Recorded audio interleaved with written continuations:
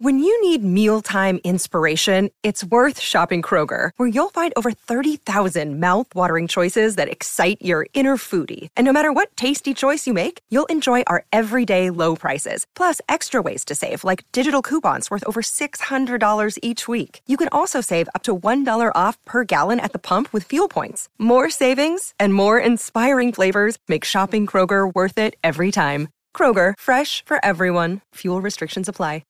In the spirit of reconciliation, the Theatre Thoughts podcast acknowledges the traditional custodians of country throughout Australia and their connections to land, sea and community. We pay our respects to their elders past and present and extend that respect to all traditional custodians of the land on which our episodes are recorded.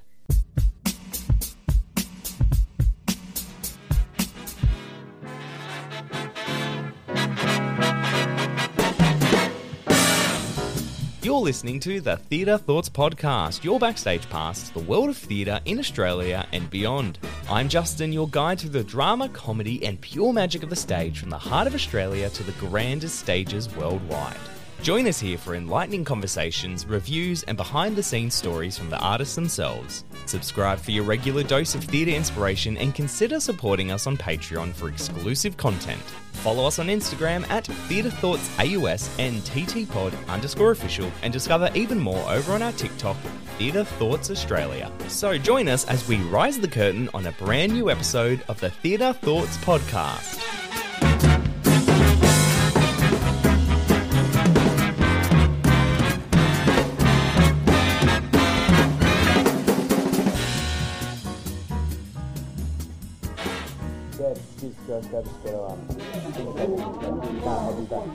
I'll be right back and then you can open the presents. Okay. Yeah. Alright, let's get this sorted. There. Alright. Welcome everyone to a very special bonus episode of the Theatre Thoughts podcast. I'm sitting in front of a cozy fire in your imagination currently. I have a glass of wine or a sherry or an eggnog, whatever you think I should be having in my hand right now. I am bringing you the very special wrap-up episode of the Theatre Thoughts podcast for 2023. It's been a massive year here at the podcast. We've had amazing guests from all over the arts sector, some being from the musical theatre industry, some producing plays, some being playwrights, some being actors, some being producers and directors. So we've had a broad range of guests from international as well as national right here in Australia. Throughout this bonus episode, I'm going to take us back on some of my favourite moments from throughout the latest season as well as Season 2 of the podcast. You'll hear back from some of our highlights from Season 2 and Season 3 of the podcast throughout 2023, as well as some of my personal favourite guests that I loved having on the podcast this year. So first up, we're going to jump back into a recent episode featuring Sheridan Adams and Courtney Monsma from Australia's production of Wicked, as well as probably our biggest guest on the podcast so far, Stephen Schwartz, as we talked about The Prince of Egypt, the musical. Well, speaking of trying to get each other to laugh, I'd love to play my little game I've set up for you. Yes. So we'll see if we can try to get each other to laugh in these awfully bad Wizard of Oz Wicked jokes that I've made. Okay, so take a second to whatever you need, and then whoever would like to start, go ahead. Oh no! Okay. Well, this one's on the nose in my opinion. But why is Wicked a must-see show? Because it's one of the most popular shows there is. Now you know who wrote that one? Who? Liam Head. Liam, wonder we didn't laugh. No, I'm kidding. Liam, I worry about you. Really do. Singing in the shower is fun until you get soap in your mouth. Then it's a soap opera. Did Liam write that one? No. Okay. How do we know Madame Morrible was a good witch? Because she brought the house down. No, that one's brilliant. I'm just imagining Robin like that. Yeah. Okay. Only an American could have written The Wizard of Oz. Anywhere else, he'd be the Wizard of 28G. Now I find that very funny because Oz is in like the weight system, America Ounces. versus ounces. Oh, I yeah. don't think I'm clever enough. 8 grams. Right. But that's funny if I was I thought clever. it was maybe That it's went- one you need to see, like to look at. Oh, Yeah, yes, yeah. yes. But even then I like was like- pounds and yeah. Oh, That's God. funny. That's funny. I've been trying to understand why my candle has such bad insomnia. Guess there's no rest for the wicked. That's a red one too. These are my kind of humour because they're silly. 'Cause they're silly. The best. Okay. Not doing well. Scarecrow from The Wizard of Oz is by far the greatest character of all time. No one could hold a candle to him. Yeah, that's the one. That's the one. They're good. That's actually funny. I love that. I love that. This one's funny. I shouldn't say that because it's ruined it. How many actors does it take to change a light bulb? Only one. The rest stand around saying, it should be me up there. That's funny. It's funny. I'm like, yeah, I get it. But, Especially when the bubble. Yeah, that'd be me up there. Okay, this one's a long one. The Wizard of Oz takes on a whole new plot when you look at it from Toto's perspective. As much as you like that already, as much as Dorothy misses Kansas, Toto misses the rains down in Africa. That is funny. This is a good one. That is brilliant. I didn't even read it fully, so it really hit me as I was reading it too. oh, Does it just 'cause hit you? Just wrote this. I was like, why? He's from Kansas. Kansas as well.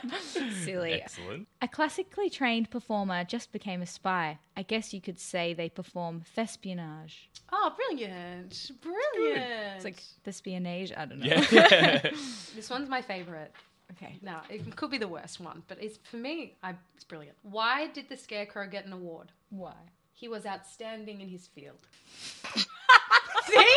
That's Brilliant. And I just picture Liam it's getting the scarecrow-based taken away. jokes. Can I tell you a funny story? Yes, so yes. there's a moment in the show where Liam and I will say a bad joke to each other. And for opening, he got me like a dad jokes book, and we Oh, say nice. jokes. So I'm actually going to say these to him Excellent. in the show. You So- feel free to take Yes. them. That'd be great.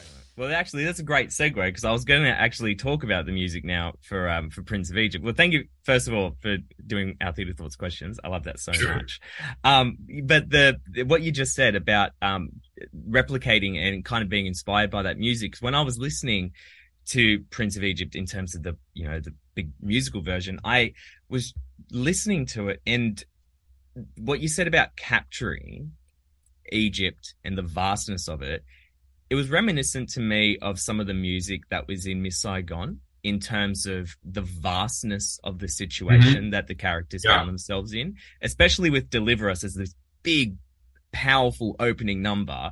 And I was just like, it's like, I just had flashes of Miss Saigon because I was like, big, beautiful, punchy vastness of the entire space. And I'd love to know, like, when you were working on this music, what was the influences for you to get all these other songs? Because obviously you worked on it way back in 1998, 1999, but adapting it to the stage would have been a very different task altogether. It was, but I returned to the same sources that I used. Obviously my research from the when I was doing the film, I didn't throw it away, so I still had it. And I had recordings of ancient Egyptian court music. How anyone knows what it was, I don't know. Yeah, right. But apparently someone did some research and recorded what they could find. I had recordings of Hebrew lullabies and music from that period. I mean that part of the world, and also, frankly, sort of pop. Some sort of pop records that I got when I was on my trip to Egypt and kind of bought on the streets of Cairo. Oh, wow. Just to try and get that flavor. Yeah. And obviously with a movie, you can have a 90-piece orchestra, so you're not able to do that in a show, but we wanted to get the epic quality that the score for the movie had, Justin, that you were just talking about. And the orchestrator, August Eriksmoen, is a guy who's extremely good with bringing authentic kind of ethnic instruments in. He did the orchestrations, for instance, for Come From Away, where he got Northern Canadian side. He's very good at interpolating authentic instrumentation into his score. and so he did that as well with the orchestrations for Prince of Egypt. So there are a lot of authentic Middle Eastern instruments, particularly percussion instruments, but some wind instruments as well that are used as part of the orchestra. Wow, wow, wow. Even in listening to that back, I still pinch myself in knowing that I got to have Stephen Schwartz here on the Theatre Thoughts podcast. So that was very special. Next up, we're going to have a look back on our live episodes, which we started in 2023. We were very lucky to be welcomed into Meraki Arts Bar before it sadly shut its doors to do some live recorded episodes in front of an audience post-shows for a couple of different amazing productions. So you're going to hear from our live recordings from Expiration Date, Short Blanket, and the Tough Titties Q&A. And speaking of, and YouTube, Purple Tape Productions. So am I correct? It is just you two who are the It's just us. We do everything. Oops. So, for example, in this show, we did the set, the lights. I directed it. Tyler production managed it. We produced it, and it came through our pipeline. So, we all went to uni together. We all went to UOW. Woo! And even Justin. I did out on Saturday. So UOW represent. But yeah, we kind of realised that we can do all of it ourselves, and it's way better. Even though it does stress us out sometimes, I think we actually work really well that way because we just get each other. So it just makes it nice and easy. Well, before I steal everyone's questions, I want to open up to the room. If anyone has a question they want to ask before I keep chatting away, if anyone's got a question, feel free to... We'll do it like school. Pop your hand up and I'll come over to you. Oh, excellent. I'm coming over with the mic. Bless you, Tom Crotty. You don't have to say your name if you don't want to. You can just ask a question. Hi, my name's Tom. I'm from Darlinghurst. Hi, Tom. Hi, Tom. I just had a quick question for Lily Heyman. Oh, God. Okay, sure. I've never held one of these before. Congratulations on the show. It was great. Cheers, Well thank done. you so much. Thank you. When I first saw that there was a show set in an elevator, I got a bit claustrophobic because as an audience member, I go, how does that work? How do I I was interested in how I was going to be engaged in a show that's just set in this 4x4 place. I was. Thank you. Thank you. It was great. But my question is, for actually anybody can answer this, but as a director, Lily, I was wondering, how did you meet that challenge, and what was that like in the rehearsal room, being like, cool, we've got this one space, we can't leave it, that's the premise of the show. How do we keep this engaging? Yes. I actually have to credit these two a lot because I actually came on quite late in the show. So they already had kind of the bare bones of what you saw tonight ready to go when they asked me to direct it. So as we said, we did a kind of a development showing in May of last year, which is when Roe v. Wade was overturned. And I was just the producer that provided the space for the development to happen, and kind of came in at the end and got to see it. And Lana kind of asked me at the end of that if I would like to direct it moving forward, and I said yes. And they'd done a lot of that energetic work themselves, and I think that's because this play comes from them, so a lot of the energy of the work is theirs. So I didn't have to do heaps of work about like getting that right. But then when I came in, I think it was just about being that person outside of the elevator who could help make the picture work. So could be like, okay, like, yeah, it's great that you're talking to each other in this bit, but this is really important and you're facing the back. So Which happens so much. So like, nice wall. I was like, yeah, thanks. yeah, I was like, yeah, open your eyes, please. Like, Literally. like these were some of the really early directions that I took with it. But then I really want to say that after Adelaide, actually, I think we learnt a lot from Adelaide because we had no set, we had no lights, it was a piece of tape on the ground and these two acting. And there was a few people who saw it in Adelaide who've seen it up here, and like definitely I think it's come into its own here with all those things and a bit of new writing. But I think we learnt a lot from that we could hold the energy of that work when these two were on and when they were with each other. You could just hold the energy. And so that was great for me as a director because my usual style is to duck in and out of moments and like have all this movement, and like most of my shows have puppets in them and like la la la la la. I'm a big theatrical kind of director, so coming down to doing this was big. Was really exciting because I was like, I can do that. I can do this too. It was really nice. So I'm really glad I got to have that challenge and play with it with two people that I'm very good friends with as well. I think that helped. Week ago.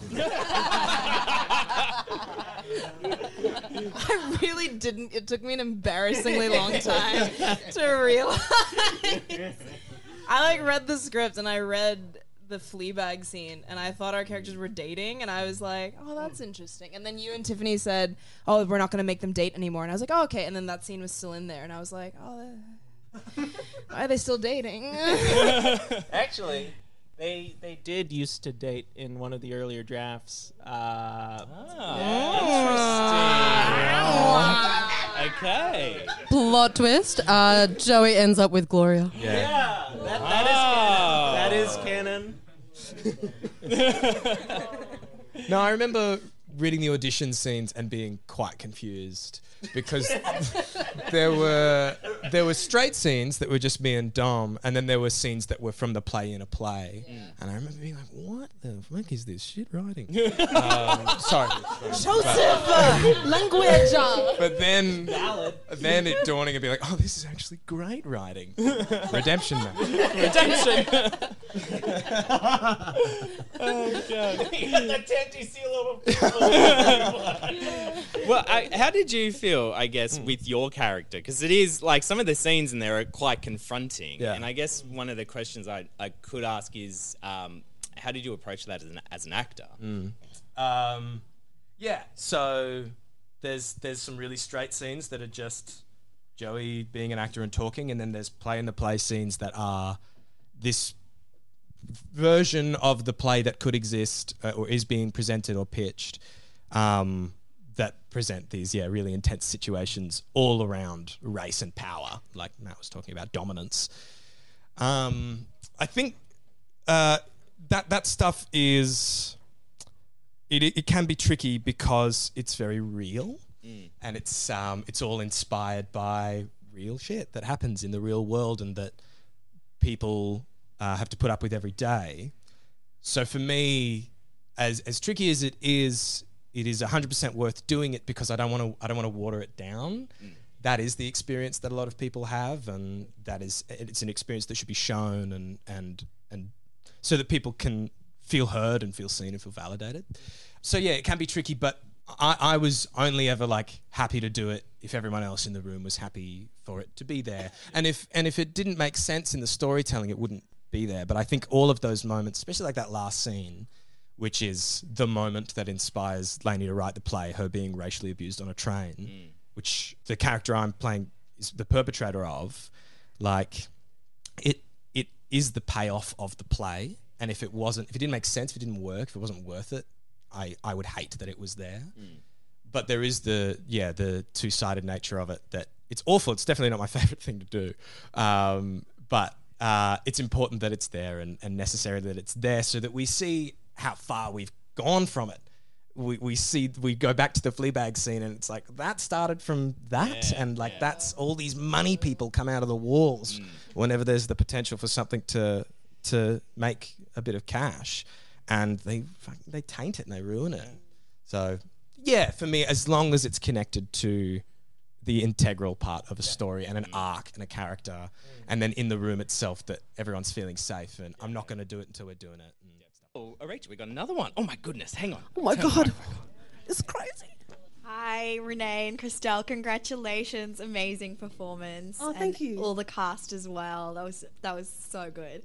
So I just wanted to, you said this was done 4 times. So how, with the process, you've kind of explained it, but does it, do you go after each run, and see what you want to cull before the next one, or keep, and what you like the most, or do you just bring it to the cast and see what kind of suits the casting that you've done? How does that work? Yeah, that's a really great question. Also, thank you for your kind words and supporting us. That means a lot. Love heart. What was the question? Sorry, I just got distracted complimenting you. Yeah, Renee hears a compliment. She's like, oh my God. Stop it. Keep going. No. Was talking about the fourth and how we cull it. I think there's definitely a few sketches that are our not to be biased, but like our faves or like like the ones that we do bring back. But if we are bringing them back, we are very conscious of not doing them exactly the same. We're bringing in, you know, whether it's rewriting it or redirecting it.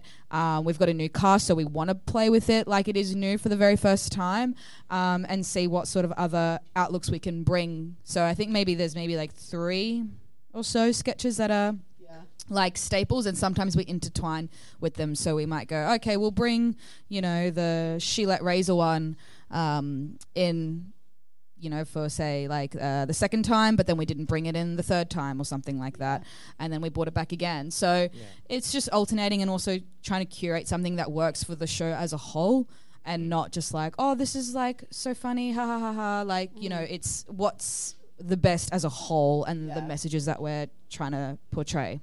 Definitely. Yeah. And I feel like it does also change with the cast as well that we have, because you know that we may be like, oh, there was this sketch idea that I had, but it, you know, didn't really work the last time, and then they might be like, let's improv it, and then you bring it out and you're like, oh my god, that's the best thing ever, write that down right now. So it definitely does depend on all of that, but I think that's also the fun part, is that we get to have different groups of creatives every single time and bring so many different sketches to life. And even an old sketch that we bring back, it's completely changed. Like Gillette, for example, initially was a 50s kind of commercial, and then it just came to like more modern day, because we're like, that actually happens in modern day. Well, you know, it can be related to then. So yeah, it definitely depends on the cast, and it's very much like a moment to moment. And you also have obviously like the featured guests as well. Yes. So where did they come into the whole rehearsal process of choosing what works within the entire flow of things? We're very lucky to have the most amazing featured guests ever. Amazing. Firstly. And it was really great because so many of them, like when it comes to the casting process, we kind of, with our featured artists, were kind of asking them to bring forth something that they might want to do or something that they have workshopped already. And so with all of the pieces that they had brought to us, we were basically like, oh, that's amazing. Like, we were like, how are you this good? Like, it's all of their ideas are so amazing, and they really brought their pieces to life. Like, you know, they would ask us for like, oh, can I have a rehearsal here? But they were very much their own performance and their own piece. Right. And it just, the way that it integrated, I guess, was because we very much chose people that we thought it just worked with the whole style of Tough Titties. And we're very lucky that so many different things can work with Tough Titties. So, I guess it was, they kind of brought their own thing, which was really amazing. Yeah. And I think also like it's for featured artists, we want them to have as much creative control as possible. Like, this is their piece, and so they can decide how much rehearsal time that they would want, and, you know, direction as well that they may need. So it's completely up to them. If they're like, hey, I need 3 times a week a check-in, it's like, yep, cool, we'll arrange that. If they're like, no, I'm just going to wing it. It's like, all right, you do you. We're like, hang on a minute. But yeah, it's completely up to them. And we try to make sure that they have, as much creative freedom as possible. Love that. Yeah. Creative freedom. All for it. So a massive thank you yet again to the team at Meraki Arts Bar for letting us host those Q&A sessions there this year.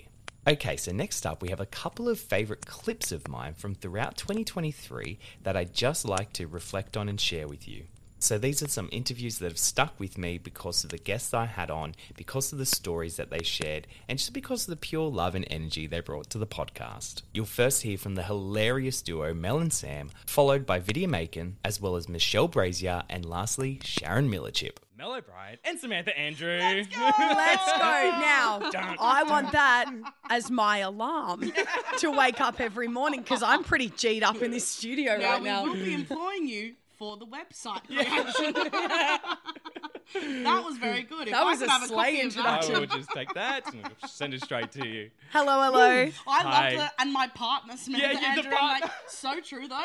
Yeah. The amount of people we had, remember that person who was like, we made this TikTok about when the Fitzroy Garage Party. Were you across this? No. Fitzroy Yeah. Garage Tell me. Party was like this big TikTok trend of these like inner North boys who like did this party. Long story Okay. short, we like were just like fucking around at home and like did this improv like song about it. Yeah. And the caption of the TikTok was like when you're like pissing around and then you're like your wife is just on the same level, and then the comments were like, that is so beautiful. When did you love get that you're married? married. I love that you girls are actually in a relationship. Like I thought you were just best friends, but and we're like, let's go with this. Yeah, just roll We with have it. not corrected it at all. Yeah. We're like, yeah, sex sells. Thanks for having us. Thank you so much. Thank you. That was chaotic. Thank you very much for having us. No, the Why not? Kentucky one's so like poignant to me because I used to tour for Top Deck over Really? in Europe. Yeah. Oh, cool.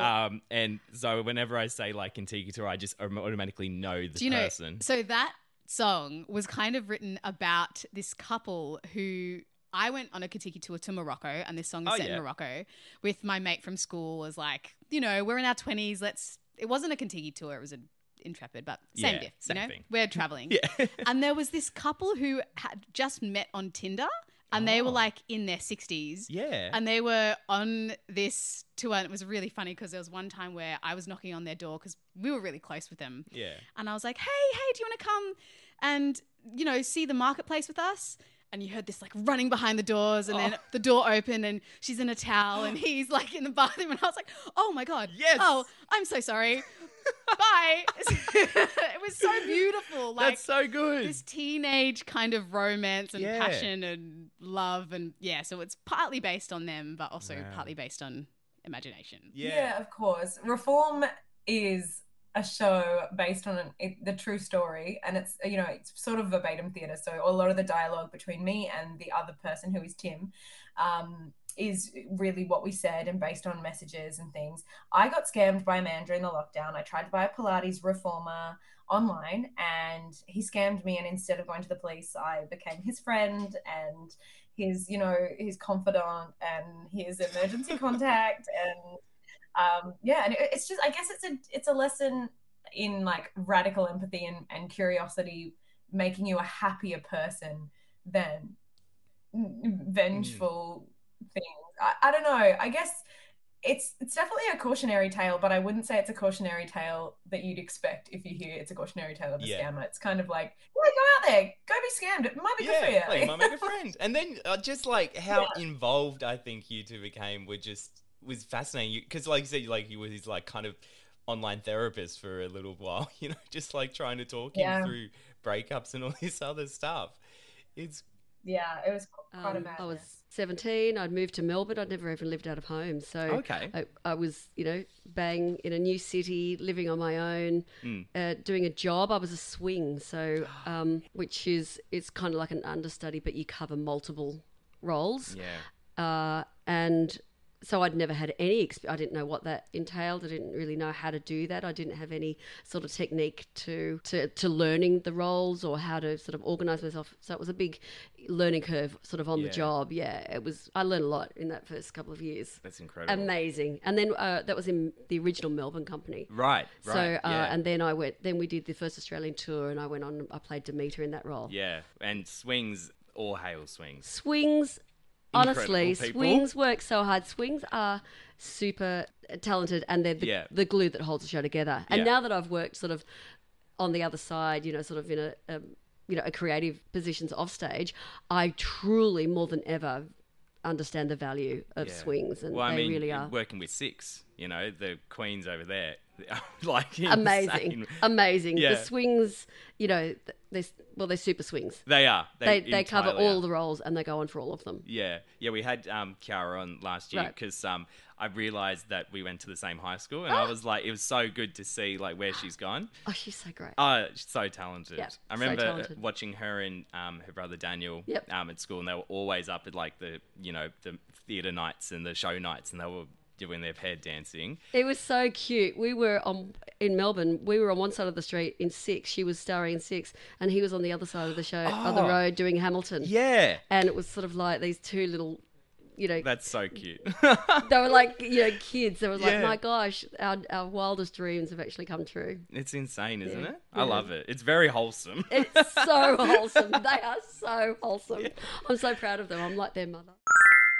Each one of those women, as well as all of the guests we've had on the podcast throughout season 2 and season 3 this year, have honestly been an absolute delight. I'd like to take this time to thank every single one of our listeners who have listened to all the episodes for season 2 and currently running season 3. Even if you've listened to just one episode, thank you so much. A massive thank you to Marty at Echidna Audio for allowing us to use the equipment and use the space to record our episodes and for producing the podcast. To say thank you to all of our listeners, I have a few snippets of what to expect from the rest of season 3 heading into 2024. You're going to hear some quick clips from 3 episodes that I have coming up, the first featuring Laura Murphy as she discusses her next musical production, Zombie the Musical, as well as the team behind Belvoir Street's Never Closer, and the return of my favourite duo, the Tragic Thespians. Thank you once again to all of our listeners, and I'll see you in 2024. I hope everyone has a safe and happy holidays, and I wish you all a very happy new year.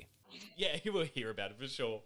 And the dismissal is getting rave reviews as well. You got people likening it to Australia's version of Hamilton. You know, you got people. I saw one quote that was like, "This is the best show of the last 10 years," and I'm like, that is massive. Like, how do you feel when you hear people say things like that? Well, it's very kind, extremely generous, because I am like really hard on myself, or not hard on myself, but like I have really high expectations for the things that I'm a part of. And so when I hear like a part of me, when I hear lovely things, I'm like, yeah, but no, because what we should have done, and I'm just like, it's never good enough. It is never good enough to me. And so I hear, there's been the response to the dismissal has been gorgeous. And I've had to learn to, like, it was the same with The Lovers. I've had to learn to not be like, yeah, but do you think that, you know, I just they enjoyed it. They had an experience. That's great. And, you know, I'm learning as well, for me, if the production is fine, great. Like I'm learning to be like, that's all. You just need it to be open and it to be fine, and that'll help. That I can sleep at night with that. I don't kind of stress myself out about being the Australia's answer to Hamilton. If I aimed for something like that, I would just never sleep at night. Yeah, and I would never finish it, because I would just feel like it's never done and it's never perfect, and so try to keep stakes low for myself. Yeah, but exactly. I hear things like Australia's answer to Hamilton, and then I'm like, the stakes are so high. Oh my god, Hamilton! I know. Yeah. That's cool. That's why you're the director. And Emma, so obviously, now you played Deirdre in the show. So what was it like approaching her as a character? It's probably the most difficult role that I've ever undertaken. She's how do I describe her? Wow. She's someone that has stayed in kind of one place physically her whole life. She's been in one town, and kind of has this deep pride and respect for the place that she lives in, that she's become quite protective of it and of the people that have stayed there. So she has this kind of resentment towards people that have left and gone on to do other things, that have not worked on what she really cares about, which is the place. So she's really complicated, because she yearns for these other things and other connections that she limits herself from, because she believes so much in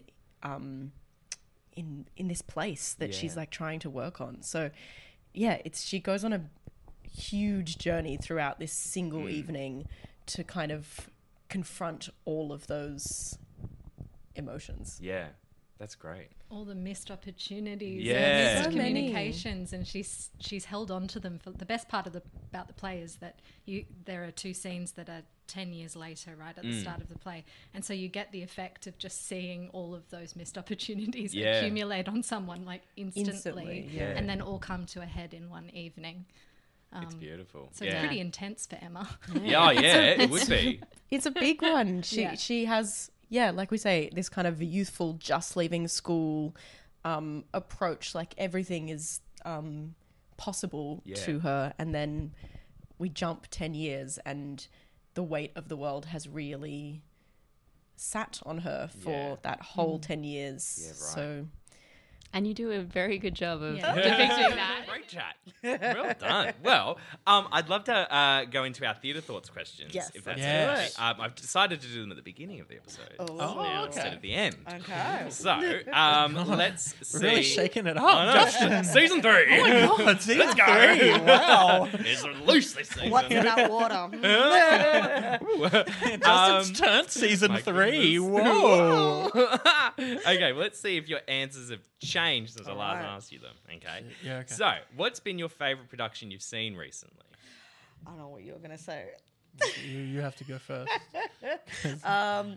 Well, oh my god. Well, mine's actually gonna be different to yours. I really enjoyed the Spelling Bee musical we saw. Putnam, Putnam. So good. I Yeah. felt like it really like enhanced like archetypes as well, and it was just a lot of fun. And it's like it's so hard to just watch a show and just like not like just be what's the word, like hypnotized with just how fun and silly it is, and especially when they had the audience participation. Oh, that was the best. Watching them come up, the audience come up, and just endure it, you know, as part of the show. Was the best. And then just even the stuff they made them, like, for instance, they called them up one by one, and they were like, "Oh, this is Bob Fisher. He recently had a dinner with Barnaby Joyce and loved it." So you just see their faces go, "Oh my god." Like, how do I do this now? But the funniest part, and I don't know if you remember, but the funniest one was they had the last one left because they tried to get them all out before the end of Act 1. The last one left had this ridiculous hard word, and he spelt it correctly. Oh, no. And so the guy who spelt it was just like, "That's actually correct, yes." And so they gave him like supercalifragilistic, like something ridiculous no one could spell. And he was like, shit. It was so funny. So good. And each character was just so well established. It was just like beautiful, perfect acting. Like, so it really felt like you were in like America watching a Spelling Bee, and it was just taking it too seriously. It was so they fun. take that shit so seriously. Yeah, man. Don't they? Crazy. I thought that was a joke that like TV shows did for like funny exposition. No, about something. they're really big-time serious about businesses, it. you know? Yeah, Spelling. people make millions of dollars on spelling. Yeah, bees. just being a good speller. Which is that's a fun thing you did when you were in year 3 and then stopped after that. Do you know what I mean? I did a spelling contest when I was in high school and I lost it. Right. And then ended up, doing English teaching. So say what you will. What was it? Exactly. I have autocorrect. Yeah. So It's like ChatGPT now, you know. What about you, Ryan? Wicked. Oh yeah, because we finally saw it and it was lovely.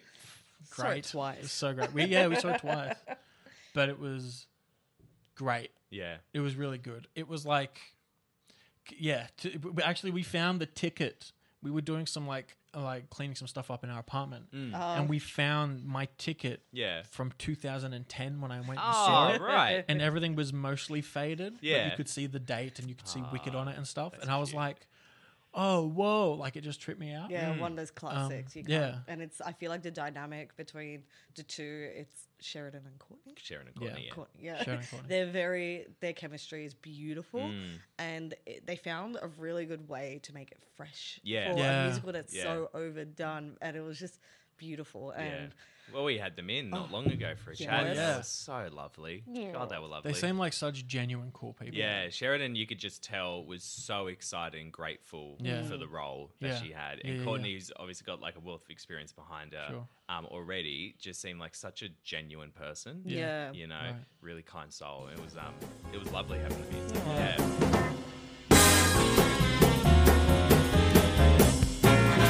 This episode was produced by Echidna Audio. Follow them on Instagram at Echidna Audio for all their audio services. Once again, if you enjoyed our podcast, leave us a review wherever you get your podcasts and head to the link in this episode's description for our Instagram account, TikTok, YouTube, and Patreon. My name's Justin Clark, and I'll see you next time here on the Theatre Thoughts Podcast.